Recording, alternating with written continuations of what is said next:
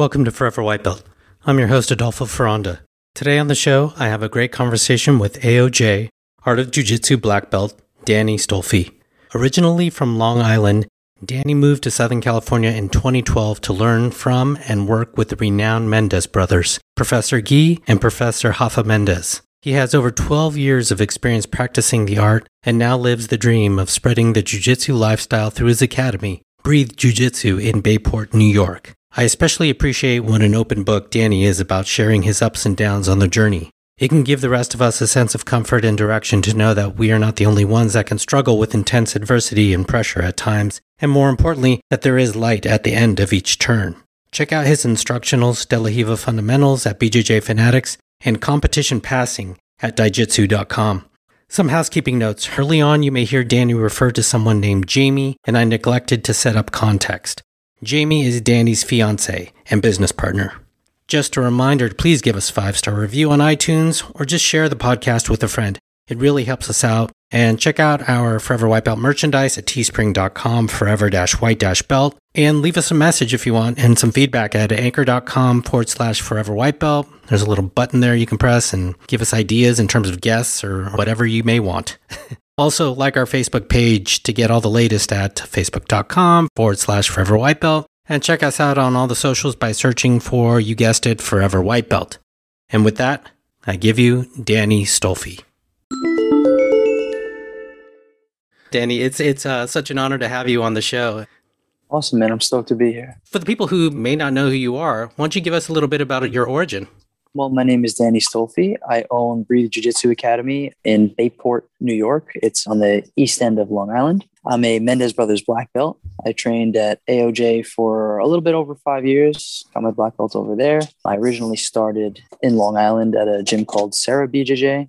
Wow. So you started at Sarah. I had no idea about that. That's so interesting. Yeah. I actually currently train there often with my friend Jason Rao. I train in some of his classes. I even take lessons from him, and it's nice.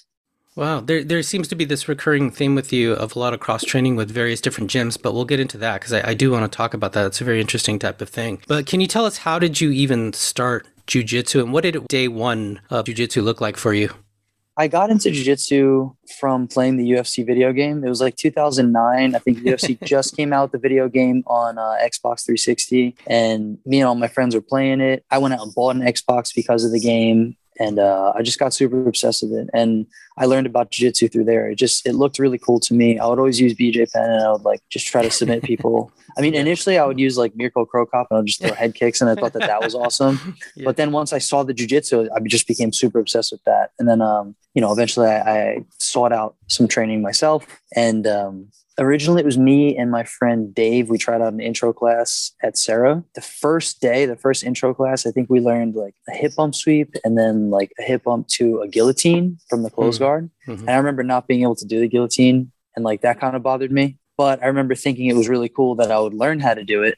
And yeah, and just from there, I was like, man, I got to learn. I got to do this. There's people that know how to do this, and they can teach me, and then I can be like them. I can be like these black belts. I could be like BJ Penn. That's what kept me. That's what got me really, just being on the mat that first day. That was it. So you're on the East Coast, then you're at Sarah for how long?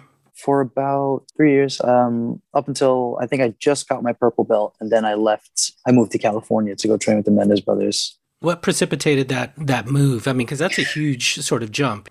I started competing a bit in, I would say, March of 2012. I started competing more. I was always athletic. I always played sports and stuff. I wrestled a season in high school. I mostly played traditional sports. Yeah, so I always had that desire to compete because, you play sports and then you practice, you play a game. So I always wanted to play games. And then when I eventually decided to start competing, I started having some success and I started to believe in myself more. So I think there was a tournament. It was April of 2012, I believe. It was a New York Open where I didn't win. I got silver, but I beat the kid that won Pan Ams in my division that year. I submitted him. And so I didn't know he won Pan Ams that year, though. When I fought him, I was just fighting how I'd fight anybody. But after I found that out, there's this kid, he actually just won the Third Coast Grappling. This kid, Adam Benayoun, he told me, he's like, dude, that kid won Pan Ams. I was like, oh, I don't want to curse in here, but I was like, oh man, that's crazy. Wow. Yeah. That's crazy. So I really started believing in myself. And then when I graduated college, my mom gave me some money. So I took some of that money and I put it towards flying to California to compete worlds. Because I started, I believe in myself. I was like, I'm going to compete worlds. I think I can win. And I went out there with my friend. He was my coach at the time. His name is Charlie Liu. He's the head of a company called Jiu-Jitsu. Really nice guy. And I went out with him. He kind of took me around like Los Angeles, Long Beach area. I went, competed worlds. I loved the experience. And I had already heard of the Mendes brothers about to be opening their school. And I remember hearing like through Facebook, Instagram, the Mendes brothers are going to open a school. And I'm like, oh, I'm in California. That's cool. That's where they are. And I think they were handing out little like flyers for the opening of their school. It was supposed to be like the next week. Unfortunately, I wasn't going to be there. So it was like, whatever. But it put it in my mind that like, this is a place I'm close to here right now. I could go here. There's no reason why I couldn't.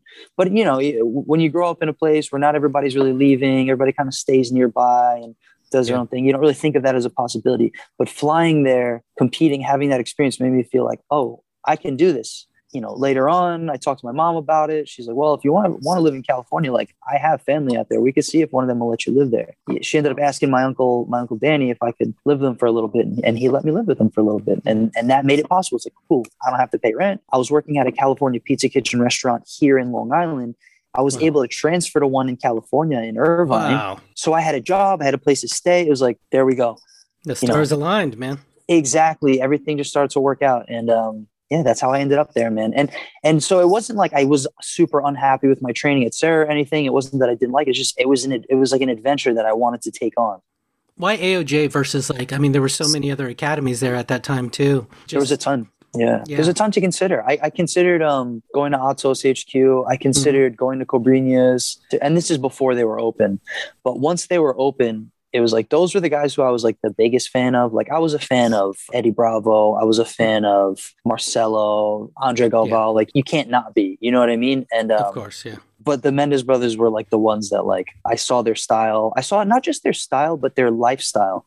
They were really good about sharing their lifestyle, the training, the diet, the strength conditioning. I was like, man, that's the lifestyle to live to be a champion for sure. And not just that, just their overall message was really positive. They always had inspiring quotes, things that made me feel like I should really chase after my dreams right now. And I vibed with that. And I was like, I want to be there with those people. And so that's why I want to go there.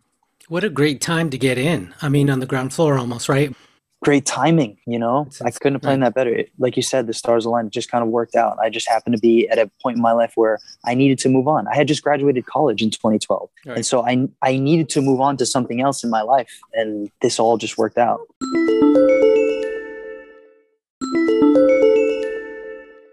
And it doesn't always translate. I find that if you're a great competitor, you're not necessarily a fantastic teacher, right, per se, or even adequate. By chance, it did turn out that the Mendes brothers were not only, legendary goats almost of competing, but their teaching, too, is absolutely phenomenal as well. Yeah. So, did you know how good teachers they were at that point? You want to know what? I guess I didn't even think about that. Like, I think now, knowing what I know, that's true what you're saying. Not every great competitor is also a great teacher. I didn't even know that. I thought they're the best. Like, for sure, they'll be able to teach me how to be good. But you're right. They are both incredible teachers as well. And I think it just comes from their personalities. They really, everything that they do, they want to do it the best. They don't want to just do something like they do not half step anything they do. And they don't just do it all the way. They do it all the way and take it to the next level. Yeah, that's why I think they are how good they are at teaching and competing. It's who they are. How many years do you spend there? A little bit over 5 years. And then you have the itch to go back to the East Coast or what's that transition look like? I was competing very heavily, not really paying attention to anything else but jiu-jitsu. I'm putting a lot of pressure on myself as well. And eventually just pressure was too much. And I started having a tough time with my mental health around the time I was a brown belt. It was like 2016. I was still competing heavily. I was still trying my best to pursue that lifestyle. I even competed a little bit as a black belt before leaving there too. But something happened inside me that I was like, this is not the way I want to be spending my time. I need to address other things before I move on. So, I kind of took back on the competing, training, stopped training as much. And just kind of spent a lot of time really thinking about things, really like sitting with myself a lot and just doing some real like inner work. Of course, I mean, to deal with my mental health, I went to therapy. I talked with my family. I talked with my, at the time, girlfriend, now fiance. I was talking to, I wasn't just sitting with myself. Well, when I came to certain decisions, I was usually alone, but the actual decision to move was between me and G. It's very interesting. And I hope you feel open enough to discuss, it's anxiety, right? Anxiety and obsessive compulsive disorder. Yeah, OCD, I have anxiety. I've had panic attacks. That's really what set off this need to be whoa, I need to address this, because I can't be trying to compete and train and teach and do private lessons and all this. And so I think that's going back to your question. That's what prompted me to be all right, this isn't working out. I talked with Jamie and she's all right, well, what do you want to do? And we basically figured, okay, we can do this. Our plan was always to come back and open a school. We didn't know when, but that kind of prompted it, that shift mentally. I want to get back to the OCD and the anxiety. We just spoke with Sean Roberts, who has some ADHD, and we've spoken to some other people too, Michael Liera Jr., in terms of the pressure of competition teams and being somewhere like Autos, where for those of us on the outside, we can sort of guess what it's like, but we don't realize the amount of pressure, miles that you guys are putting on yourself, and the intensity, the expectations, as well external as well as internal, whether they're real or not or whatever. What was that like?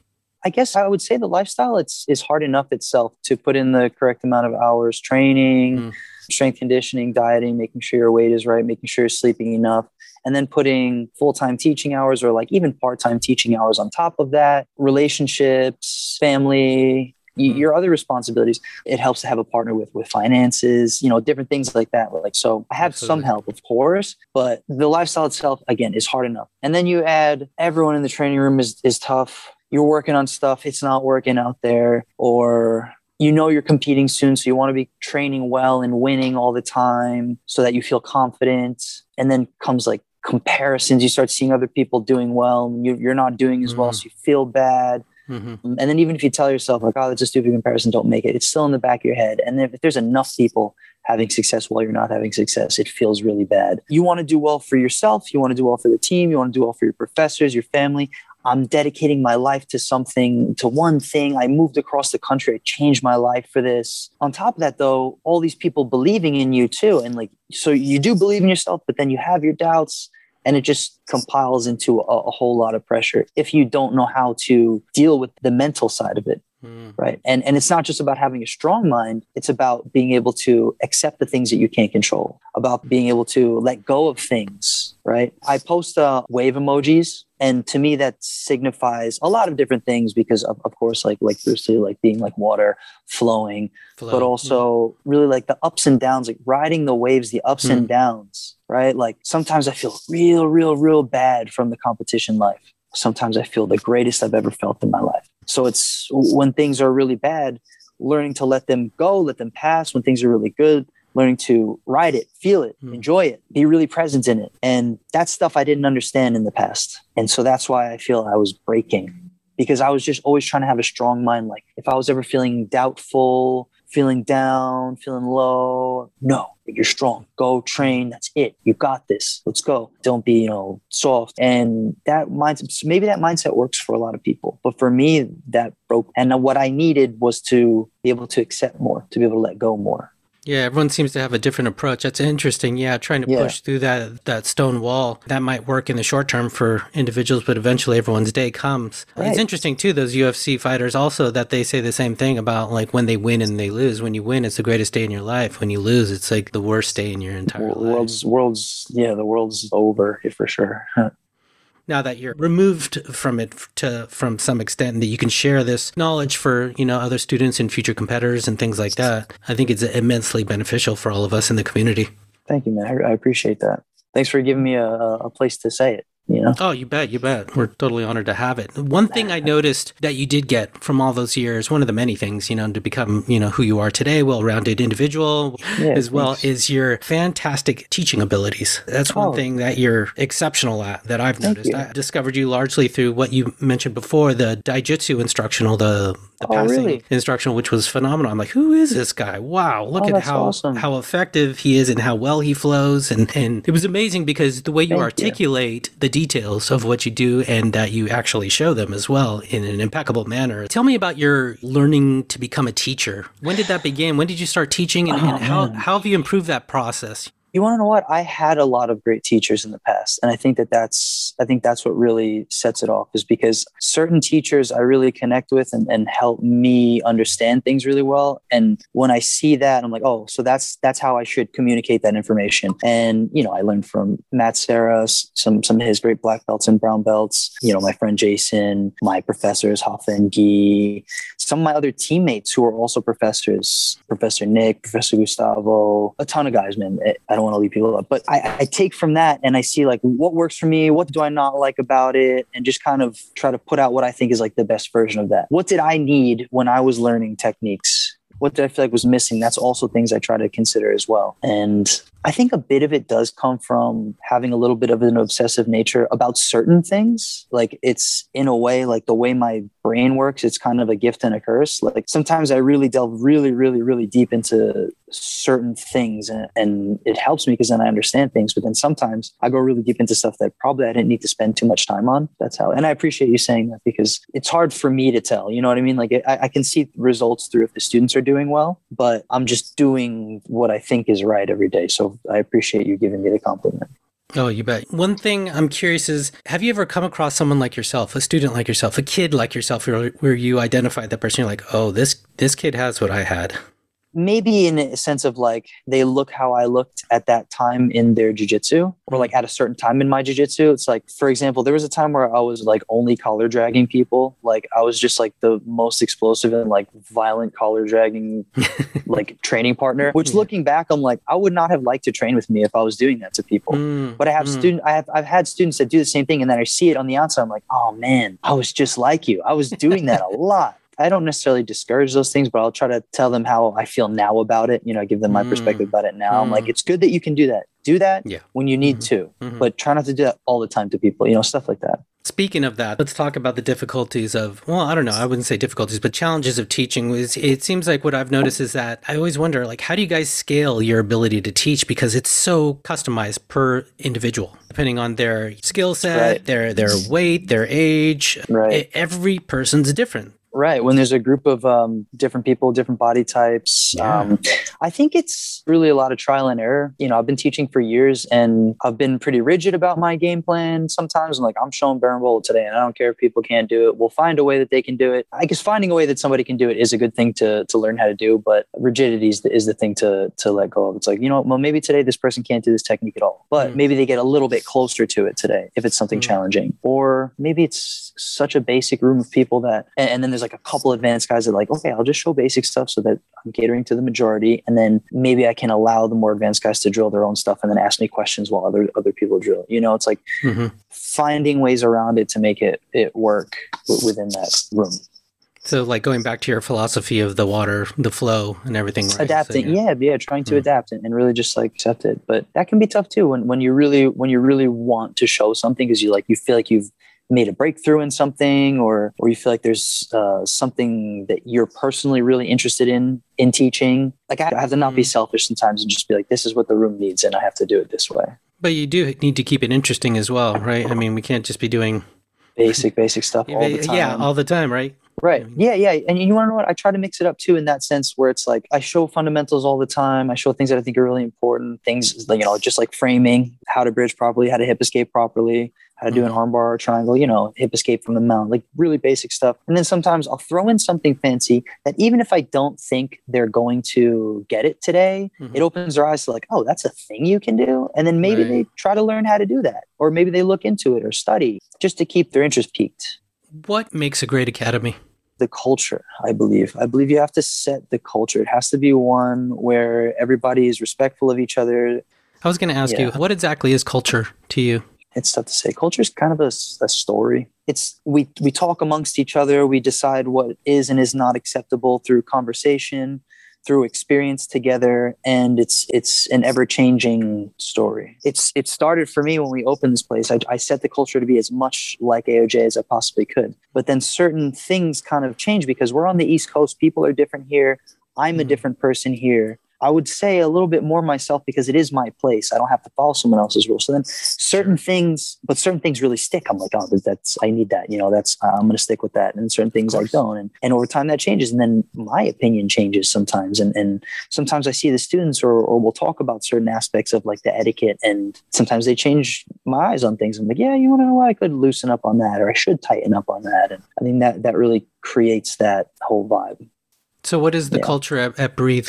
Good question. Currently, I should say. I'm sure it's evolved. It does. It always evolves. Man, I like to think that it's just it's a place where people can let go of their days and kind of have a good time while still improving, while pushing themselves.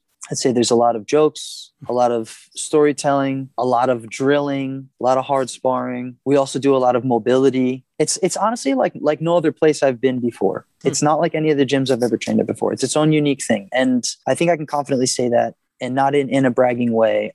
I have a lot of students they've even brown, black belts, purple belts that have trained at other schools, and obviously no disrespect to the other schools, but they like the vibe here and they say it's different. They like that there's no like butting heads with people. There's not a lot of like trying to prove anything, but at the same time, we're still training really hard. We're still giving honest training. We're still getting better at jiu-jitsu. And I think it's only now really starting to show in competition, but it's a place where you can develop as a competitor, but also as a hobbyist. And our competitors know how to roll with hobbyists. It's just a totally different thing. Yeah, I was looking through the Instagram of the academy, and everyone looks really happy. And it's not even one of those like pictures where everyone just smile, kind of thing. Yeah. You can see it in their eyes. Yeah, thank you. And credits to Jamie and Connor. They're the ones who take the photos. That really should be the vibe when you're doing jiu-jitsu always, right? Like you kind of, even in a hard fight, like you should feel some enjoyment from it. I mean, that's why you're doing it. That's what I hope that people can learn. Like the activity we're doing is like the real reason we're here is to be doing that whole jiu-jitsu thing. And if,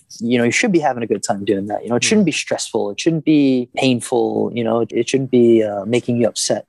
Touching on that, what makes a great student? A great student is coachable. They're respectful of everybody around. They listen to their instructors, and not in like a drill sergeant way, just in like I respect you and I respect what you have to say. So I'm going to try out what you say first. And if it doesn't happen to work out for me as an instructor, I understand that things are different for everybody. So please at least try what I say, because I've been working at this for 12 years. And then when they listen and at least take into consideration what I say, I consider that like coachability. That's what I think makes them a really good student. Just someone really considerate of everybody else around them, wants to improve, but is also not rigid. They're okay with if they end up partnered with somebody who isn't taking it as serious and is maybe messing around. They're not getting mad at them. That's a really good student. Somebody who has patience. Have you had to go through any of those like tough conversations, either pruning at the academy or any of those kind of things? That's something I think is another piece of our academy's culture that was missing from certain experiences that I've had, is just talking to people when they're doing something you don't like doing. Of course, if someone's like rolling like crazy, sometimes you have to like enforce, you know what I mean? Like be like a mad enforcer, like, all right, like, let me just show you, look, like you're doing something that's like a bonehead move, something that's painful, but doesn't actually work. Let me show you something that's painful and does work. And don't act like that. There's some of that. And I think that's more common. That works everywhere. Sometimes you just kind of beat up on somebody who's acting wrong. And then they learn like, oh, people are not nice to me when I act like this. I got to stop acting like this. Or you can pull them aside and say, hey, man, say it's a big guy. And I've done this before. Like, dude, please be careful throwing your weight around. You're a big guy. You can hurt somebody. And then for a second, it's awkward. But then they're like, yeah, I could hurt somebody. That's true. Or just tell everybody, guys, when we're training, we're trying our best to improve. We're a team. We're all together. We want to help each other. Right? You're not fighting each other. This is not competition. You can compete with each other safely. If you get into a position where you're not sure what to do, don't just explode in any direction to try to get out. Try to figure out the technical escape. There will be a time for that. If you're competing, it's a competition class. Maybe sometimes you're stuck in a position you don't want the person to score. Maybe you'll freak out, right? But not in here. It's practice. Don't do that. And we'll talk to the group as a whole, which I think helps develop the culture. And then some individuals maybe don't think it applies to them, or they're just not sure what we're talking about. They continue doing this negative behavior. And then we'll talk to them, myself, my coaches, we'll talk to them individually, trying our best to be kind, of course, but just dealing with that feeling of awkwardness for ourselves. I think that's what a lot of people avoid by just beating somebody up who's doing something wrong. They're like avoiding an awkward conversation. But if you have the awkward conversation, it's like 30 seconds to a minute of awkwardness, and then they know. Yeah. And then either they get it and they're like, okay, you're right. Which all of the students that I've had those conversations with, they really do want to improve. And when they deal with the awkwardness or the negative feeling of like, oh, I did something wrong, try to help them realize you didn't do anything wrong. But, once they dealt with that and then they start training to improve, they see it and they're like, oh, yeah, you're right. Yeah, I have had to do that. But it works. Talking to people works. It's pretty crazy. Or it could be that individual says, you know what, this isn't for me. I want to go somewhere where I get to beat everyone up and they beat me up or whatever. And that's fine. I'm okay with that. You know what I mean? I think some people are not okay with that too. And it's like the whole, like we talked about before, like willingness to like let go. Like, okay, this is not for you then, because I don't want that in here. I don't want people acting like that in here. Yeah, I love that you brought up that you have that conversation or let them know, hey, we're teammates. We're not like, we're not competing. We're not competitors against each other. We're an actual team here, You want to know what? I'm learning that a lot more lately from my friend Jason. I'm training with him a lot, and there was a couple instances training with him where I've like cranked the submission too hard or too fast, and it'd be like, dude, like what the fuck? You don't have to do that. I'm just like, he's just like, dude, like what the hell? Like hold the position, or like he'll explain it before the class too. Like just hold it. You don't have to like hurt somebody, and it takes time for me to understand. It's like you're right, dude. Like why would I do that? Or like see the way like certain training partners train with each other, like good guys, and like I'll see them like being somewhat respectful of each other, or like allowing the other one to work a little bit of a position so that they themselves can figure out how to work out of it. And just, I pick up on that team vibe from them. And then I'm like, this is definitely the way. Let's talk about before you open the academy, or your thoughts on opening the academy, things that you wish you knew, tips you can give to like new black belts in terms who may be interested in opening an academy, things that surprised you in gaps that you had to fill. Right. First off, if you can try to people do it on their own. I didn't do it on my own. I had a partner. I have Jamie with me, and she's the one who does a lot of she did a lot of the hard work with finding the space, talking to landlords, getting the permits, doing the accounting, financing. She tries to teach me, when she can, but like that's a lot of stuff that I'm not focusing on, right? Like she keeps me in the loop, of course. Like we talk about things, she teaches me so that I'm not totally incompetent. But first off, like having a partner definitely helps. But at the same time, like lessons just that I learned firsthand. Definitely make sure you have money, or make sure you have investors or something, but not just like money enough to open it, like enough to sustain at least like a year and a half of your rent and like utilities and stuff. Consider just a lot of things are going to happen that you're not ready for. Make sure you're ready for that mentally as well. Like we talked about, ready to like let go, accept, have faith. Things are going to work out. You're on the right path. Just make sure you're smart. That's what I wish I would have told myself. That's a long time to be patient for. I know I've heard this over and over. Everyone says like a year and a half, like you're saying, sometimes 2 years. You open the doors and you expect the tidal wave to come in. That doesn't necessarily occur, right? Unfortunately, no. Yeah, luckily when we first opened, I'd say in the first day we had like 8 people signed up. It wasn't a whole lot, but it was like, it was That's still impressive, just though. like, it was like, all right, cool. I mean, well, we did an open mat. Well, actually rewinding back to when we first got our space, we were having a hard time getting our permits and stuff, just for some like change of use stuff. And, Jamie was in like, I call it she was in like a battle with the town, like trying to like get everything done. And we were in the space from like March of 2018 to November, not open. So we're in the space, right. That's what I mean by like, be ready for stuff to go wrong that you didn't expect to go wrong. I would also say, make sure you find the right professionals. Good lawyer, good accountant. Don't try to do everything on your own right away.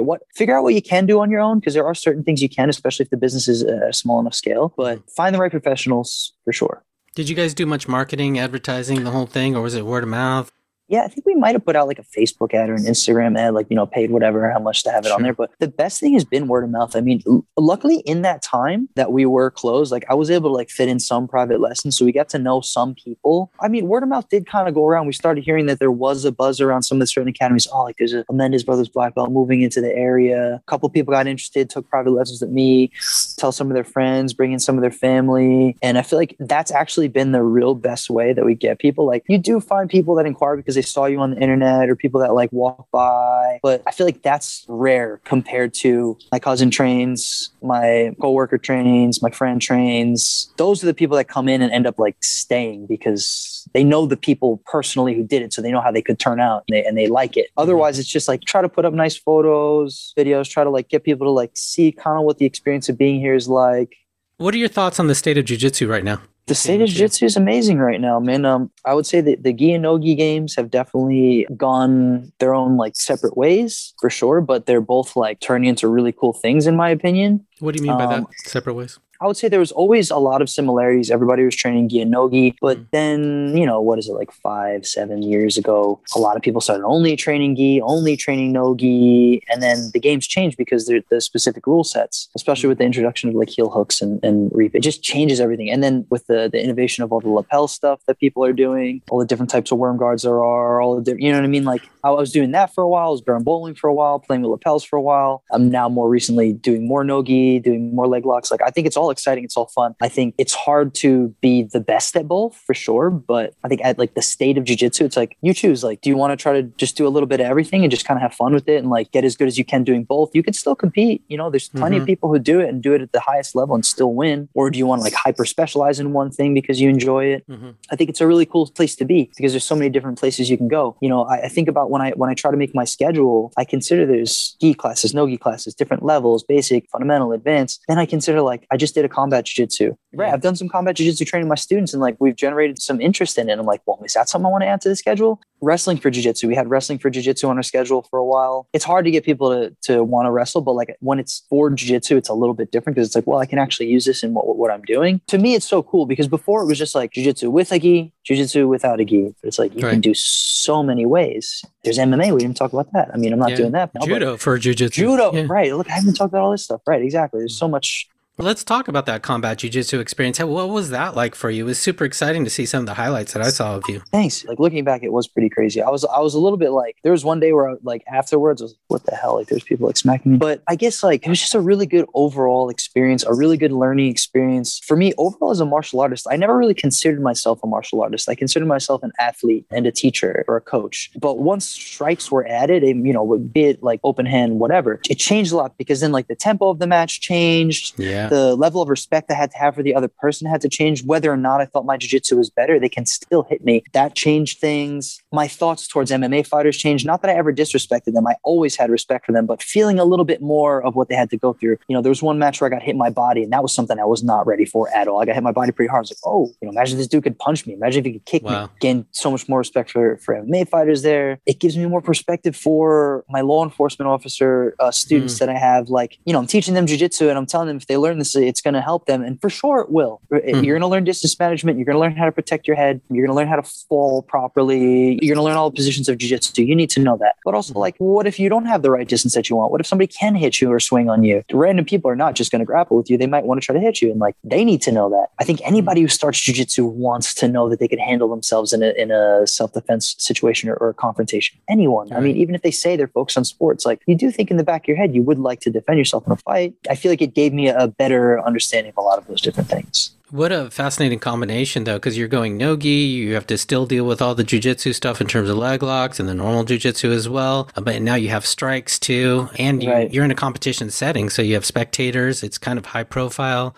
There's a clock in terms of time you have to deal with. How did you even train for that or simulate all that? You want to know what? I definitely, I really, really, really believe in jiu-jitsu. I really believe in it. And I believe in my jiu-jitsu. And I believed that my style would hold up really well in that setting. Like I said, I did learn a lot about those things like tempo and like body shots. And I definitely learned a lot there. I definitely learned that like, after you get hit, there is going to be a period where you kind of need to regather your bearings before you can kind of do anything productive if it's hard enough. I learned those things. I kept training a lot of no-gi, like submission only style. I trained a lot of no-gi submission only style. And just my style of guard, I believe really lends to not being able to be hit. I keep a long distance, like Deli Hiva is a long distance guard. K guard, I'm upside down. I'm kind of at a longer distance. Reverse Deli Hiva, knee shield, all these positions I'm kind of far, so you can't really hit me too effectively. I just focus on playing the game the way I always play it. It was just like, luckily the way I play is pretty safe already. So I did a lot of that. And then, we did rounds where we're like lightly tapping each other. I definitely could have done more rounds where I was getting hit harder. That was something I learned. I thought about it. I'm like, that makes sense because like MMA fighters, they don't spar hard every day. There's a couple times, maybe like once a week, if they're in camp even, where they're actually hitting each other real hard. Right. And I was like, that's what I should have been doing a little bit more of. But the way I actually trained was just like really training sub-only jiu-jitsu, It's funny because I really consider myself a gi guy. When I first moved back home, because that's really most of what I was doing at AOJ was training in the gi, competing and trying to be the best I can be in the gi so that I could win worlds. And, that changed. And now like I made a conscious decision to like not focus so much on gi to enter into this submission only world. Even going back to like the state of jiu-jitsu, what makes it exciting is events like combat jiu-jitsu, events like, it's not around anymore, but EBI, like that made jiu-jitsu real exciting. Who's number one? Fight to win. Yeah. Those events make it really exciting. Can you tell us a time when you considered just quitting? When I first went to AOJ, and I wasn't even really training a lot yet. I was training like every day for sure, but some of those competitors were just so dialed in that even blue belts and white belts were beating me, and I showed up as a purple belt. Wow, must be demoralizing. It was totally.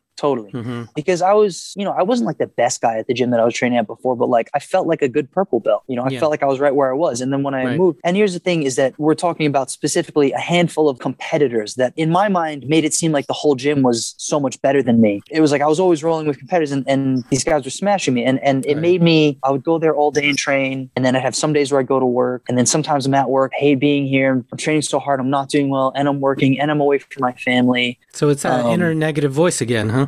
Inner negative voice again. Exactly. That made me want to quit. There was another time where I remember Jamie and I had just gotten together and we were long distance. She was on the East Coast. I was on the West Coast. I went home to the East Coast, competed, saw her. We spent like, maybe a week together or something. Then I had to leave and go back. Then I wanted to quit. I was like, man, I want to just go back home and be with her. And I could still do jiu-jitsu. I don't need to do this. Sure. I wanted to quit. Yeah, those were definitely 2 times I wanted to quit. You want to know what though? Man, the idea of having to pursue any other field than jiu-jitsu, there was a point in my head when I was in college that I was like, I don't want to do anything else. Like I'm going to do jiu-jitsu because everything else seems like hard and boring. Just wasn't your thing. Right. But I didn't see that as a path. Every time I wanted to quit, I got to that point where it's like, I could quit because this is hard, but whatever other path I take is going to be hard. So choose which one do I want? Which one's more worth it? It's like, all right, I'll just stick with jiu-jitsu. It's like, I know it sucks right now, but I'll just keep doing it. And you get through those, like you said, you get through those negative thoughts, they go away and then you're like, okay, it's okay. I'm fine right now. Let's keep going. Can you tell us a time when you witnessed something really special of one of your students, let's say? There's one that sticks out. There's this kid. He's like 5 years old. He was a little bit overweight. And apparently there was a kid on the playground that was always messing with him, always making fun of him. And, I only found out about the story because the mother came up and told me, but the kid started shoving him. It became just verbal, it became physical. The kid was shoving him. And it was like an older kid. The kid might've been like 7 years old and he's messing with a 5-year-old kid who's overweight. But the 5-year-old kid's training jiu-jitsu. So what did he do? He took him down, he mounted him and he pinned his wrists. He held him down. He just held him there. And then the teacher separated them and, everything was okay. And it was like, Look at that. This kid's confident enough in himself to say, you know what, you're going to do something else if you're pushing me. Yeah, no more. Look at this kid's empowered. He's not like, hey, like I'm worthless. I'm going to go sit in the corner because these kids were being mean to me. He's like, no, screw that. That's awesome. Danny, your thoughts on how can we get more people involved in jiu-jitsu?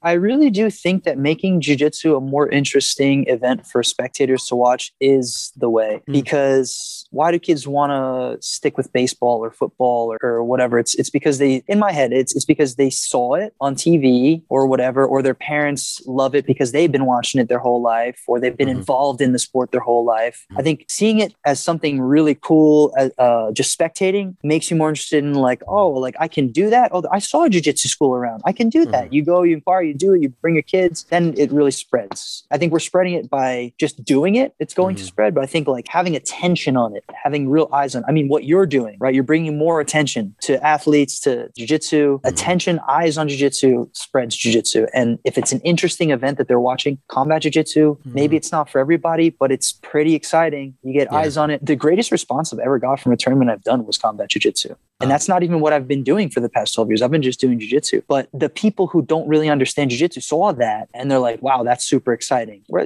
some of the other highlights have had like, man, that's cool. But the response was a little bit different this time. And I think just when I did Emerald City, it was so well produced that it made people look at that match like it was way more special than any of the other matches I've done, even though I've done some pretty important ones. I've competed at Worlds a bunch. People throwing events like that, I think that's putting eyes on jiu-jitsu. I think that's making people more aware of who the good guys are, who to watch. It's making kids want to do it more. It's interesting that you say important too, and then you equate it with worlds and things like that. When I think about it, how subjective that is, right? Maybe in the future, combat jiu-jitsu could be the important thing. or Right. another event, and Right. our traditional important events are no longer carry that Right. kind of weight. Yeah, importance is so personal. Yeah, That's the thing too, is you can sit and try to think, what does everybody around me think is important? And let me Right. try to do that thing that they all think is important and that they Yeah. all respect. Or like, what's important to me, right? Yeah. When I did that Yeah. combat jiu-jitsu, I was like, man, you want to know what? I would like to do really well at this tournament and take this seriously. I mean, not that I didn't take it seriously, but like, I was like, I don't know, it could be like a one-off thing. But now I'm like, dude, if I get invited, for sure I'm doing it. The importance has changed. I got to admit, after seeing the Jiu-Jitsu material that you had and some of your older competing footage and stuff too, I mean, you were on my list of guests that I always wanted to talk to. Oh, thanks. Thank you. But I have to admit, like you said, combat jiu-jitsu was the tipping point. That's where like, okay, I'm going to reach out to Danny. But the thing is, like, that's how important that event became, is what I'm illustrating. Yeah. It's just an interesting touch point in time for your career. It is. It's definitely an interesting point in my career. I think it goes back to just removing a little bit of that pressure, taking a step back sometimes, riding out whatever comes at you. What's your current A game? What's working for me most? I'm making some like underhook De La Hiva stuff work, play a lot of knee shields, K-guard versus De La Hiva. I play a lot of like outside hook guards. That's my favorite stuff. And then like if I'm playing on top, I like speed passing, leg dragging. Yeah. What are aspects of a game where you feel you could improve, even techniques and things that did not resonate with you as much? Yeah, things that did not resonate with me as much, I would say, like butterfly guard. That's definitely something I don't understand as well. I understand like the basics, right? Like everything we had to learn coming up. I just didn't delve deep into like the advanced sides of it. And like even now, like I've learned different leg lock entries from butterfly guard, different connections, different sequences, and I've drilled them even. It's just that I just don't gravitate towards it when we go to spar, when we slap hands. Like if I intentionally tell myself that's what I'm working on, I will work on it. But it's not something that I find myself gravitating towards and trying to go deeper and deeper into. It's like I start learning more and more and more, and then I'm like, yeah, but I want to go back to trying to burn bolo people. I want to go back to K or something, right? K guard or something like that. Exactly. Yeah. It's just what that's fascinating for someone who's so comfortable with having people above there, on top of them, you know, and or above them, or you being underneath. That would have been one of my last guesses with your game. It's just another one of those things that, like we said, like they start to develop so separately. It's I can become so specified at outside hook guards that like once I'm in an inside hook guard position, I'm just not like as well versed. So what's your go-to takedown? In the gi, it was definitely the collar drag. That's one I use the most. Oh, that's right. In no-gi, I would say probably an outside single. I think I'm most comfortable with is like shooting from space, outside singles. I'm definitely feeling more comfortable with like Russians or 2-on-1s.